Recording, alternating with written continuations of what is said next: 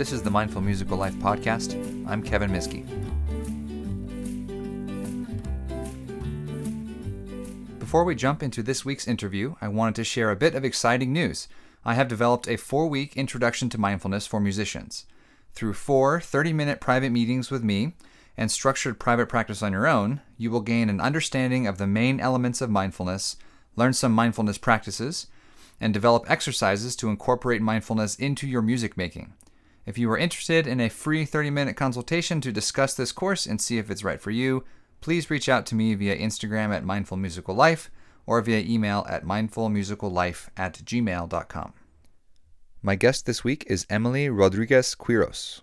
Emily is a tenured professor of violin at the National University of San Agustin in Arequipa, Peru, where she teaches undergraduate and graduate violin students. Also, Emily is a certified instructor in mindfulness-based wellness and pedagogy and incorporates many mindfulness techniques into her violin studio teaching. She has participated in several international music festivals in Puerto Rico, United States, and Europe, and has played with different symphony orchestras and chamber music in the Caribbean, United States, South America, and all over Europe. Moved by the talent of the children and young musicians of Peru, she created the Ver Arte International Music Festival in 2015, with the intention of offering students the best quality lessons and musical exchanges with internationally recognized teachers. In our conversation, Emily discusses how she merges mindfulness with her violin pedagogy, the common areas of hesitancy she sees in students when first learning mindfulness skills, and how mindfulness has really helped her as an educator and performer at the highest levels.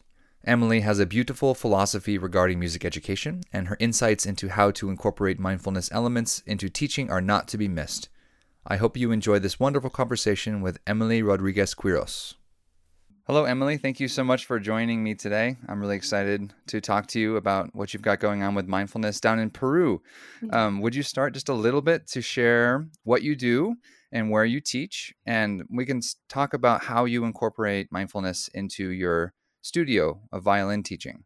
Sure. Hi, Kevin. I'm so excited to see you and to know how things are doing for you. I'm very excited about your new podcast. I wish you the very best. Thank you very much for inviting me to be My here pleasure. today.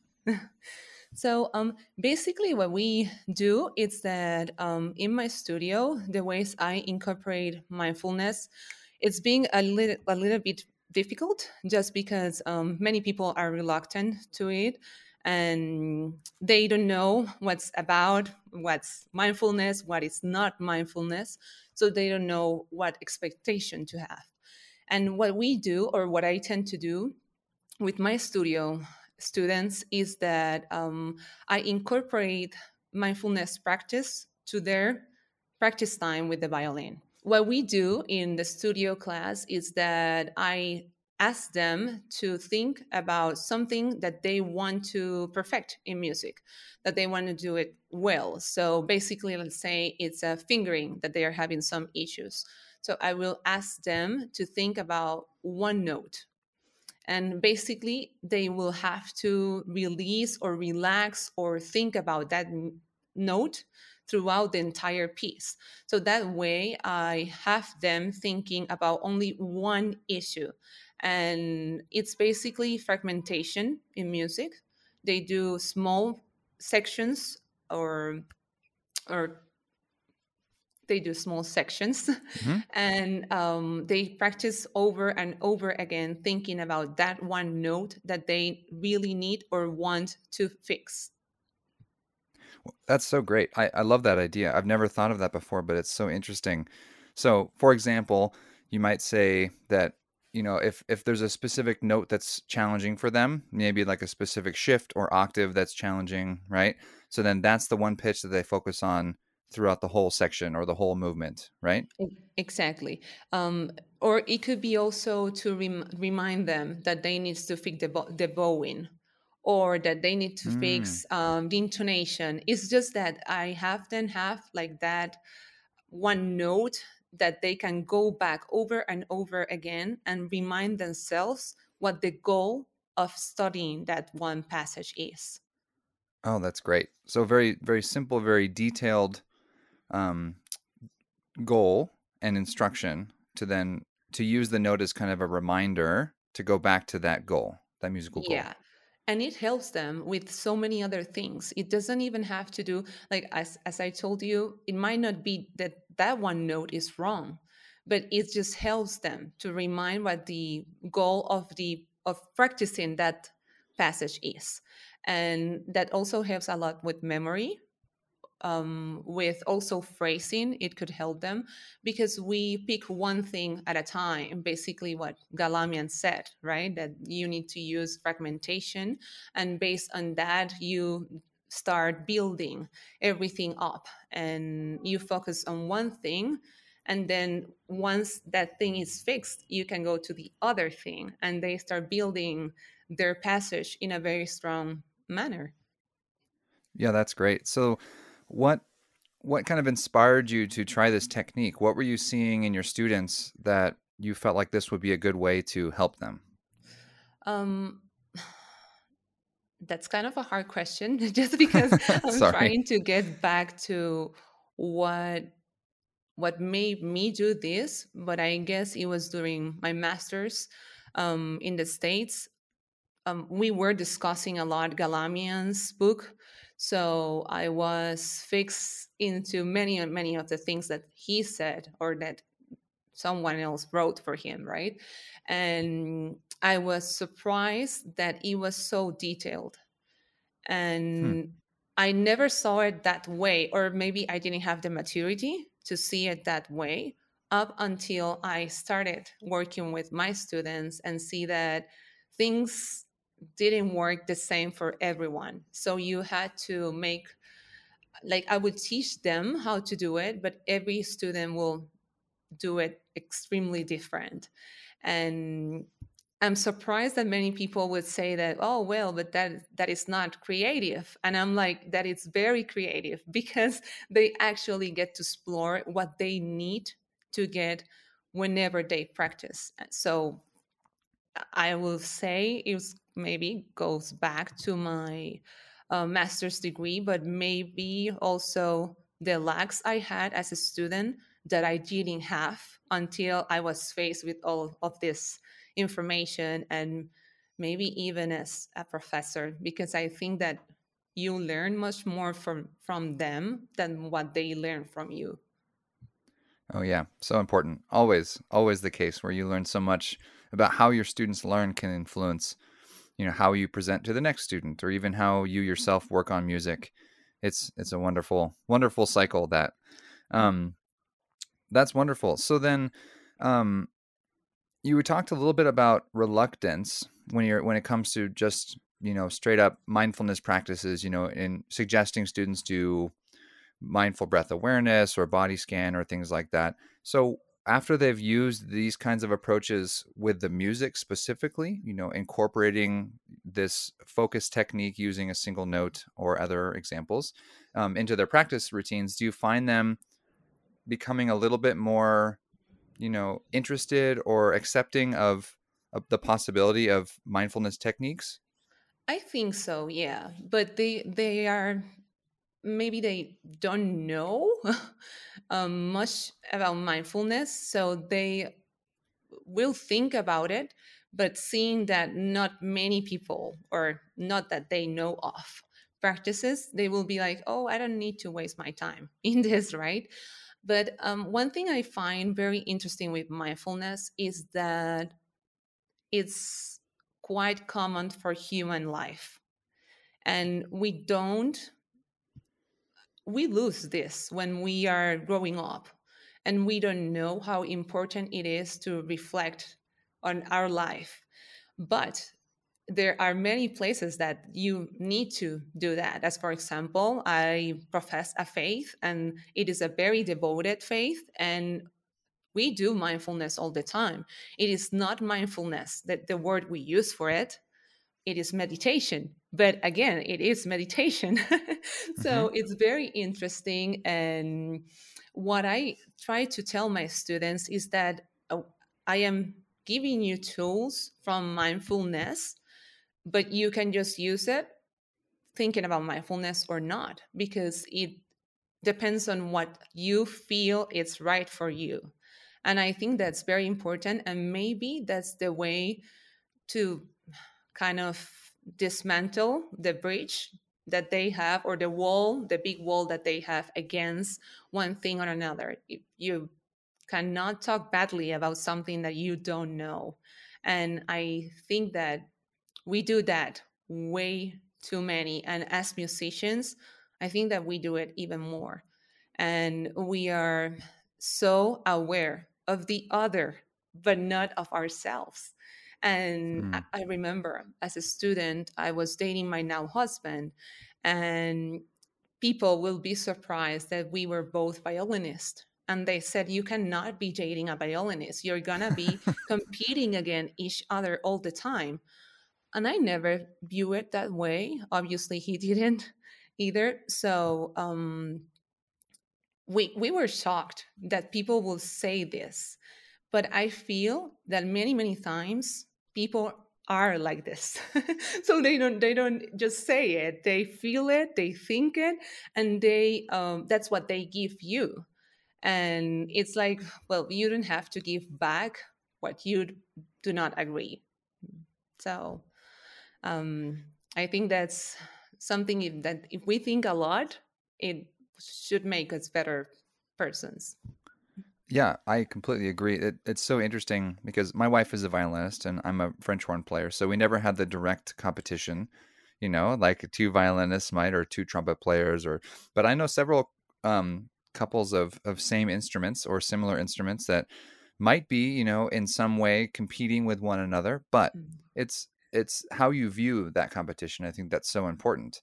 Yeah. Um, and as you said, music is not really a competition with others. It's a competition with yourself, right? It's so internal with the way that we work, especially, once we're out of the university and, we're quote professional musicians now. And most of the time, most of us, unfortunately, aren't taking regular lessons anymore. So we don't have that external perspective to be guiding us. And so much of our progress later on is about internal reflection. And I think that's where the mindfulness piece is so helpful for so many, is that once you start to understand how to look inward and experience your thoughts, you start to notice, what's helpful and what's not helpful, both internally and externally, more easily. And the idea of competition, I think, is a great one. Maybe we can touch on that for a little bit here. But I'm sure when you're working with your students, and I'm sure you've experienced this yourself, that it's hard to get away from that idea of competition. It's hard to let that go and focus on, what you're doing and the best that you can be without trying to just one up someone else or be better than someone else. Mhm. So what are some of the ways that maybe mindfulness or mindful type practices that you've done or that your students do help with that kind of approach? I think that you just mentioned it, the inward awareness. It's extremely important. I remembered that one of my dear violin teachers used to tell us that I remember going to his class and then just play for him, and I felt that I did my worst. And it was extremely frustrating. Like I would say, I practiced this and this was so good yesterday, or this was so good 1 minute ago, and Hmm. and then it's like, I don't know, why is it that it's not good enough, like for me to play it for you? And he will always say, we are all virtuosos when we are practicing by ourselves. And Hmm. I didn't understand that. I mean, I was like, I found it funny, but at the same time it made me kind of feel bad, and I didn't know why, up until I started doing what you just said, looking inside of me. And then, as you mentioned it, the hardest part is to not have lessons, but to keep getting better, because that's something that we all want as musicians. And I think part of the magical experience about being a music major or a musician or a professional musician is that you need to keep on growing, and it's never going to be enough, and which is good, but also bad in the sense that you put down yourself a lot. and that you don't even need to compare to other. You're just listening to yourself and you're just saying, this is not what I want. And I think that at the same time, and whenever some of my students tell me that they don't like how they sound, and I tell them, this is good. It is good that you don't like that your sound. What happened between today and last week? And they said, I don't know, I liked my sound last week but not this Hmm. week. And I say, is there anything that make you think that your sound was better last week than the other? And they would say, not that I can think of. Hmm. So I tell them, it is that you are growing up. You are growing up as a musician, so that what was good for you last week, it is not good for you any longer this week. And I tell them, it is good that you feel this way because you are looking inside of you. You are listening to what you're really doing. So I got what my violin teacher was telling me, is that I was not listening to myself as hard as I should. And I tell them, you need to listen to yourself truly. Because the one thing that goes the worst is that when you're in a concert, you are being so mindful about everything that you are doing, but your practice was not as mindful. So, and then you are like, oh no, I did this wrong and that wrong, but why I never did that wrong before? And it's like, no, you've been doing it. You practice very, very much to be able to master that error a lot.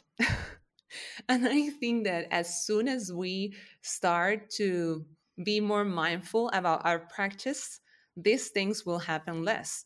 And for some of us, it happens when we are very young. From some others, it happens while you're going to school. For some others are when you are already have a DMA, it doesn't have a time limit. It's just the fact that you need to be aware of everything you do even before you go on and practice. That's so, so, so important. I think we should dig into that a little bit more. Because that's something that was ingrained in me from my teacher, that every single note matters. You have to make every note matter. If it's, arpeggios, for a jury that you have to work on, or if it's, the Bruch violin concerto, or like whatever you're working on, every single note matters, and every single time you play it matters. Um, and to me, that's like you said, it's the difference in your mental approach from practice to performance. And that seems to be a really common thread that I've discussed with several people on this podcast, is how to match those two things. Because like you said, we get into performance and all of a sudden we're hyper focused, we're hyper aware, and we're trying to make it better than it was before, maybe, right?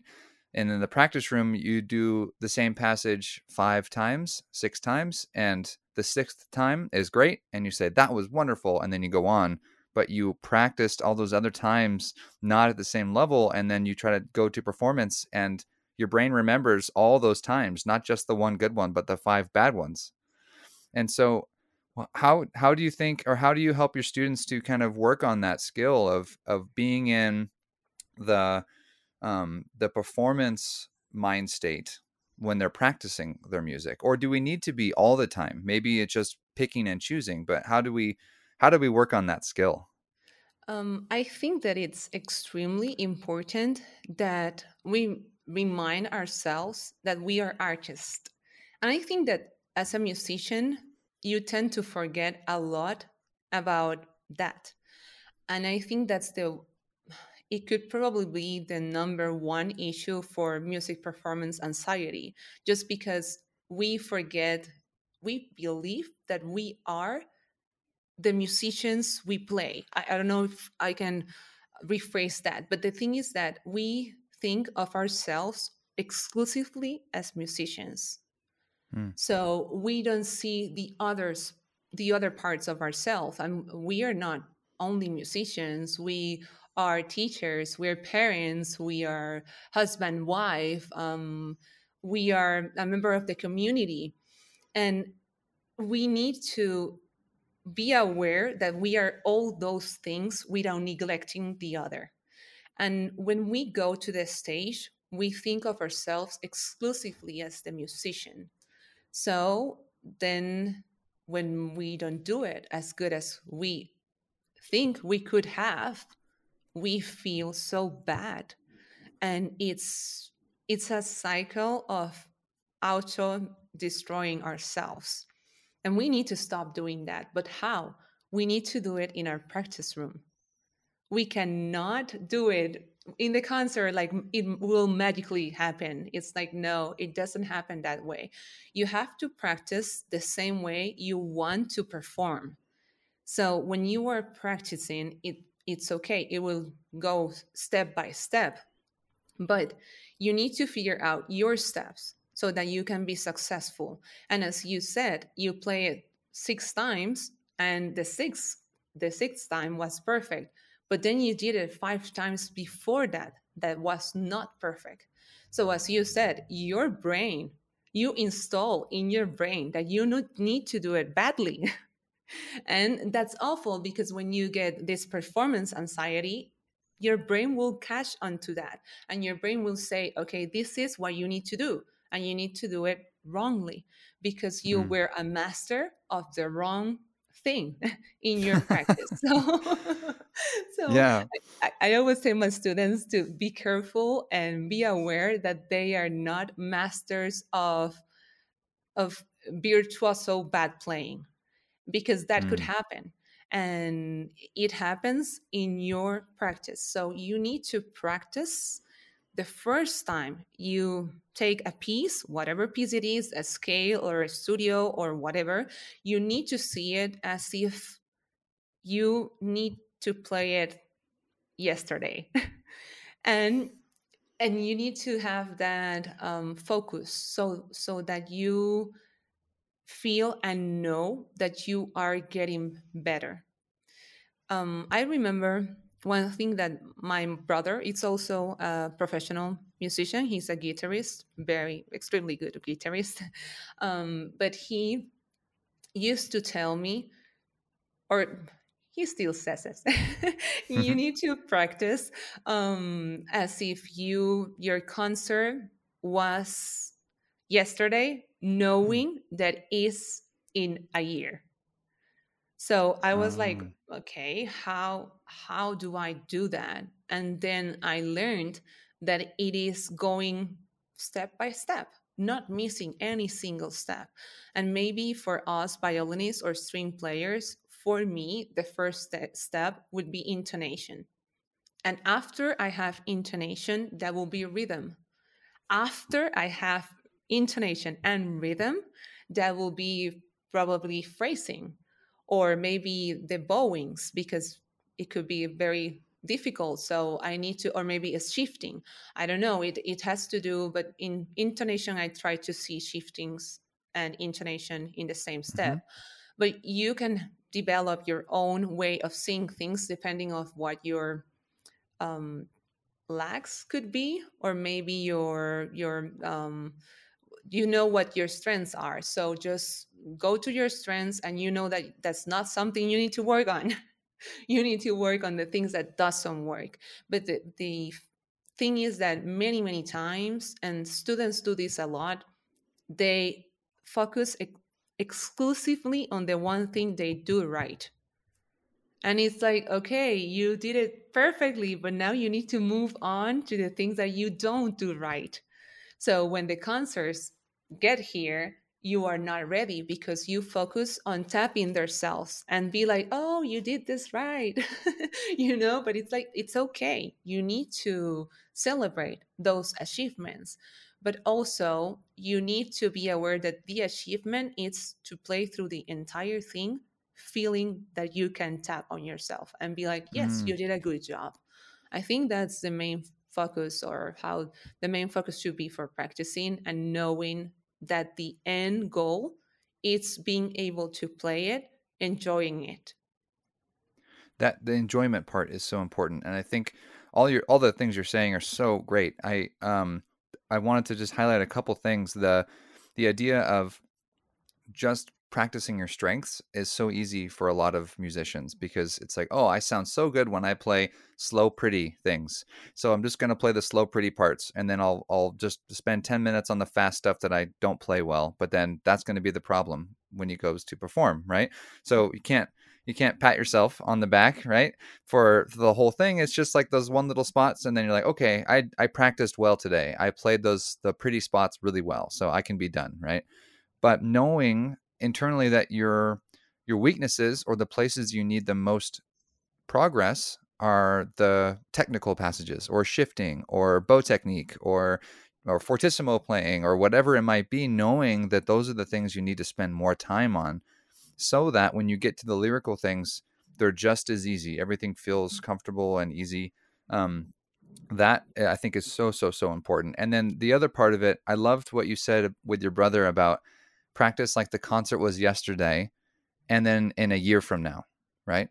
So I experience this myself too. When I get a piece of challenging music, I tend to rush through the early stages of preparation because I feel like I need to get to like practicing running through the piece as soon as possible, or I need to, practice. I don't know, practice. I need to get the tempo up as fast as possible.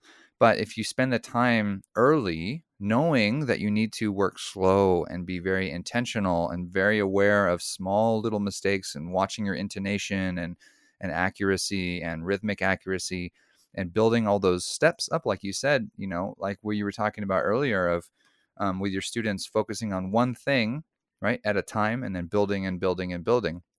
It just makes everything so much easier so that when we get to the performance, that the whole performance of that piece or that movement or whatever it is that you're doing feels comfortable and you can enjoy it, right? You're enjoying it. There's no panic and there's no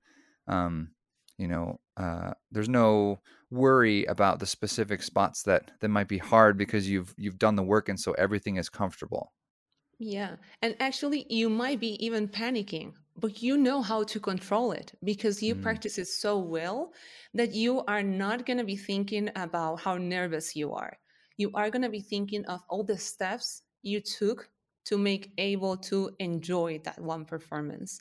And I remember one of my students surprised me a few months ago. He said that he's never memorized any piece before, hmm, and he told me that he wouldn't be able to do it. And I said, I need you to do it just because it's part of music and music training, but also because otherwise I cannot give you a grade. hmm, It's like, it's a um, prerequisite, so you hmm. you need to have it. And he said, I cannot memorize. And I told him, you will be able to memorize if you work like this. And he said, but he was furious, and he said to me, you are lying, and he was so disappointed. And I said, okay, give me the benefit of the doubt and just do it like this, and I'm going to prove you right now in 2 minutes that you are able to memorize something. And we did it, and he was frustrated. I kind of was, because it was a surprise to me that a student will be able to say like, you are lying, and he Wow. was Yeah. so upset. And I tried to be empathic towards what he was telling me, but it's sometimes it's hard when we are professors and we think of ourselves how we were as students Mm, and how respectful we might have been to our professor, that we will never doubt anything he said. But these students right now are coming, and they are different. They are not like we used to be when we mm, were students. They will challenge the teacher, and that's not bad. And I figured it out with some of my students that were very challenging at first because they didn't trust me, they didn't know me before. So it was part of them knowing whether I was this mean teacher that wanted to do it the authoritarian way, or how was I, right? So I told the student, let's try it this way. And then at the end of those 2 minutes, we put like a clock, And at the end of those 2 minutes, I timer. And then I said, okay, stop. Please face the wall and play it. And he was like, I won't be able to do it. And I said, I need you to trust me. I need you to trust your practice. I need you to trust the process. Just try it. And he played it. And he looked at me and said, like, that's not possible. And I said, yes, you've just heard it. I wasn't playing. That's great. You just did it. So, and he, since that lesson, he is a different person now. And I'm so proud of him. And he is, I don't need to tell him, you need to memorize this. He wants to memorize things. And it's just because he played it the right way. But many, many times, what happens with us is that we play through the entire piece. And the Mm. brain doesn't work like that. The brain won't be able to memorize 15 minutes of music in one take. It No. takes many, many, many, many 15 minutes to play maybe a phrase to be able to memorize it. So I think that we need, goes back to what you said at the beginning, we need to be very aware of everything we do so that we can be the best musicians we can. Another thing you mentioned was about make it's as a professor, it's okay if your students challenge you and ask you why and ask you, to explain to them like what the process is or what the expectations are or like why I have to do it this way. And your reaction, I think, is so good, is that's good. That's a good thing, because I think what that's highlighting is one of those skills that's developed through kind of incorporating mindfulness either directly or indirectly to music, is this idea of being able to look at yourself and address things that you want to change or do better without saying that I am bad, or I am a bad teacher, or my technique is bad. It's just that these are things I need to work on, and it's separating your quality as a human being from your work as a musician. And that goes back to what you were saying earlier, that we're not just musicians. We're friends and brothers and sisters and cousins and community members, and that balance is so so so important. And what it results in is us being able to look and say, oh, this recording of my concerto that I recorded last night during practice didn't sound good here and here and here. I need to fix these things. Like, this can be better, this can be better, without that making us feel bad about ourselves. It's just an acknowledgement of what is, and saying, oh, great, okay, these are good spots to know I can now fix this and make it even better. And like that student saying, I can't do this. There's no way. There's no way. I'm bad at memorizing. I can't memorize, right? But instead of that, it's saying, oh, my memorization work as a musician needs to improve. Mhm. And that one instance that you just explained of showing him that he can do it, like, totally changed his perspective. And that's all it really takes sometimes, is that little bit of awareness and acknowledgement of who we are and where we are, and knowing what we want to work on without berating ourselves and making ourselves feel bad for it. I think that's very important. And actually, I am sure that that was something that I have learned from mindfulness, because before that, I mean, I don't know, 5 years ago, or maybe when I graduated from my master's and I began teaching, I wouldn't accept that a student would tell me something like this. And I would be like, if you don't trust me, just walk away. And Mm. I remember myself being like that, you know?